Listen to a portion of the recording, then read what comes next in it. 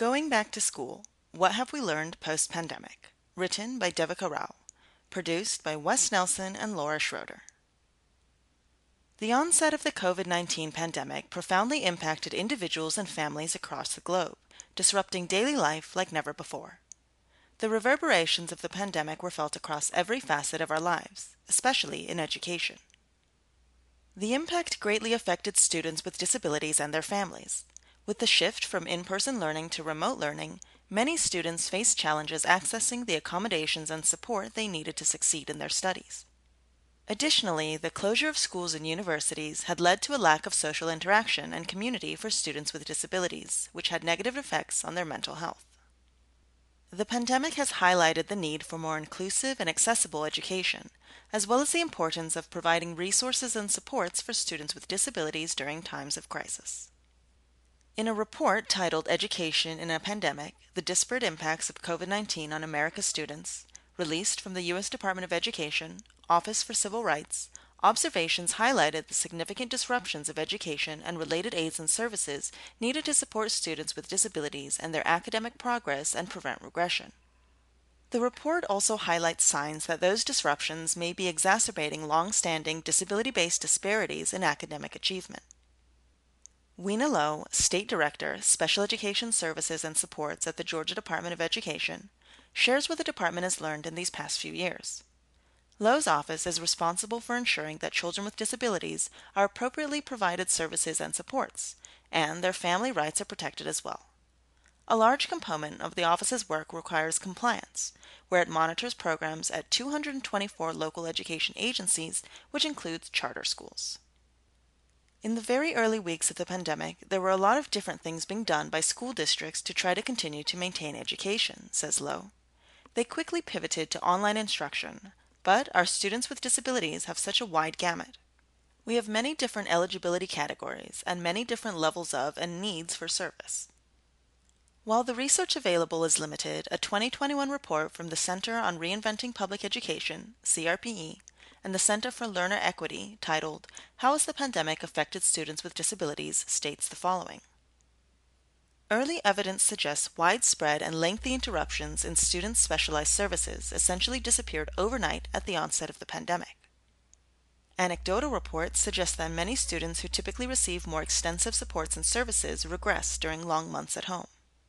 Those with less intensive needs made some progress, but lagged that of their neurotypical peers in both engagement and academic growth.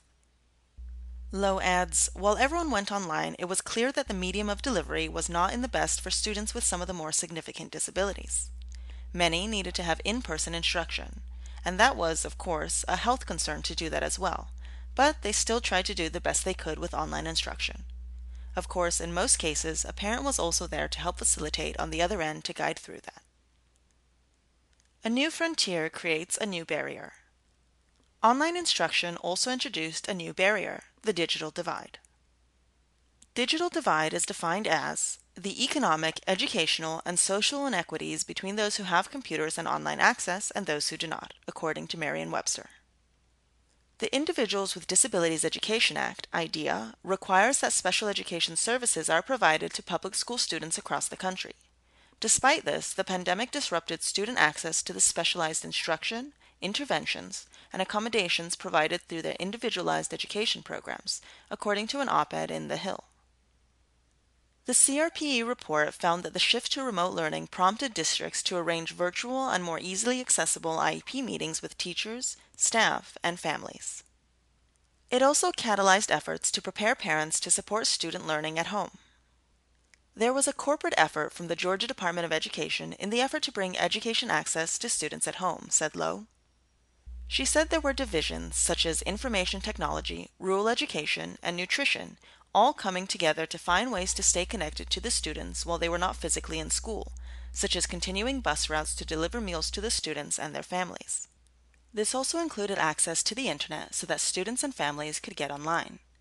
The pandemic began in late spring of 2020. Around that time, school was already getting ready to close for summer break. By the time schools reopened in the fall, the Department of Education reportedly put hotspots on school buses so students could get access online.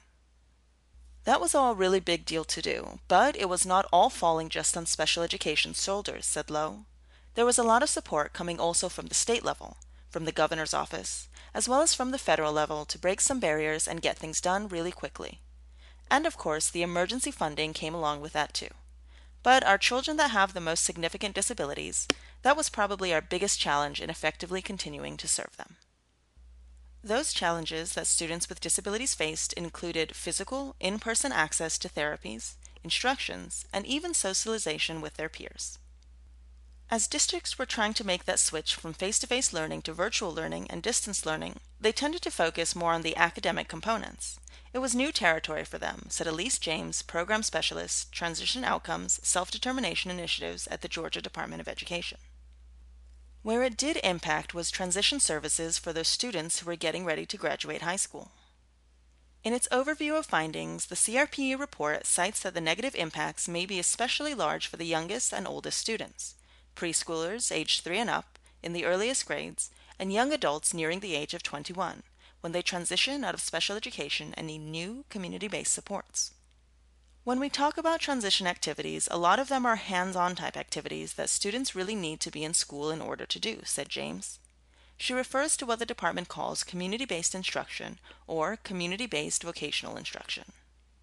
This allows students to participate in the department's 18 to 22 programs where they actually partner with businesses to place kids in those businesses and have the opportunity to work and get some work experience as well as build pre-employment transition skills. The department didn't necessarily have activities in order to continue to work with our students on those transition skills and transition activities, says James.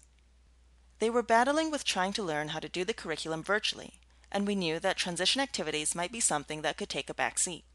We wanted to provide them with resources to be able to continue the work virtually. The office developed a website that focused on transition activities that has resources for best practices, self-determination, and compliance. The site includes ideas for virtual activities that would allow students to develop employment skills in the areas of employment, going to college, and more. These are the kinds of things that the students would have been doing in the classroom had they been there, adds James. It's evident that moving virtually has had a big impact, adds Lowe. It's made all of our students much more aware about using technology and navigating it. So I would say there's a great increased use of technology in our classrooms as well as those that still are learning through distance learning. The biggest gap. Lowe has been in education for 40 years. Out of her entire experience, she's noticed a barrier like no other. In all my 40 years, I have never seen the gap that we have in teachers being available to be in the classroom, she reflects, referring to the teacher shortage being felt across the nation. According to Georgia's available data, about 20% of special education teachers were turning over each year. Additionally, the state was losing what it calls TAPP candidates, or Teacher Alternative Preparation Program. TAPP is a program for someone with a degree in a related field to switch to becoming an educator. They go through a summer program and they get support for the next 2 years through classes and mentorship. According to Lowe, the agency loses about half of those candidates to regular education. They're not staying in special education because they say to us, I can't learn all your rules, regulations, and paperwork and learn how to manage and teach the children. So we took from that they're not getting the preparation that they need and the support, said Lowe. So that was a big part of, if we're getting teachers in, but we're losing them year or after 2 years, then what can we do to prepare them? The state has taken this issue at hand very seriously. The state agency partnered with a Center on Great Teachers and Leaders, which is a technical assistance agency out of the American Institutes of Research, housing the top leaders in the country on how to attract and retain teachers. In conjunction with the Georgia Department of Education, they developed a curriculum for a teacher induction program. The demand was unprecedented. I thought we would implement a few of the regions and do a few the next year. They all wanted it. And so if we had the demand, we wanted to do it. And it's been so well received by our district, said Lowe. They operate it through each of its 18 regional centers across the whole state of Georgia. The agency does a train-the-trainer component to the directors, providing hands-on training for teachers so the teachers can re-deliver this training in their neighborhoods. Many teachers have gone through this training, citing 90 to 95% satisfaction rate. To see the relevance, reliability, satisfaction that they say they have, and to go back and use this information immediately is outstanding, says Lowe proudly. That's consistently been the path for the 2 years that we've had it in effect. So this summer, we're going to develop a second-year curriculum also based on high-leverage practices. Lowe also says there is a common complaint heard from teachers across the country. Teachers are bringing to light the lack of adequate supplies, supports, equipment programs, and other necessities needed to instruct the children. We are trying to remove those barriers. The agency created the Special Education School Administrators Academy, which is a semester-long virtual course. We wanted to give them practical experience, says Lowe. We bring in a variety of speakers, including our own attorney from the Special Education Division, to talk about the law and to give them particular scenarios. Lowe estimated 25 people to start would be a great measure on the importance of this program. They had more than 150 people for the first semester, more than 400 for the second. The silver lining. The pandemic recently ended, but there is still a lot of cause and effect that has yet to be seen, researched, documented, and addressed. While gaps and barriers were discovered, other gaps and barriers also closed. There definitely was a group of kids that really benefited from it and have flourished in that environment, says Lowe, reflecting on students that had peer interactions that may not have had been as positive as an in-person setting or where the student was a little more introverted or had anxiety. When we were able to go back in person, they requested to stay on the digital learning site, so that expanded the opportunities, she adds. She references charter schools, traditional brick-and-mortar schools, the traditional districts, all which expanded digital learning and made it an opportunity not just for temporary learning, but something that students could continue in their education. According to Lowe, one of the biggest positive changes came to Individualized Education Program meetings, IEP. We have to have, at a minimum, a meeting on each child every 12 months to look at their IEP, says Lowe. The meeting reviews what goals they've accomplished and determine what new goals they need, and how they can best be served. Some parents or family members meet more often if the parent calls for the meeting, or the school may too. But the one meeting per year is mandatory. Special educators are strict with these timelines because missing them would be a violation of the rights of the child and the parent.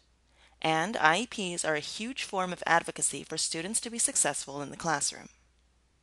The meetings bring together a community of people whose supports and services impact the child's learning. This includes all the students' teachers and supplemental therapists such as occupational therapists and speech pathologists. The meeting also needs to have a local education agency representative there that can commit resources. That's about 7 to 8 people in one room, and a parent can feel lonely, says Lowe.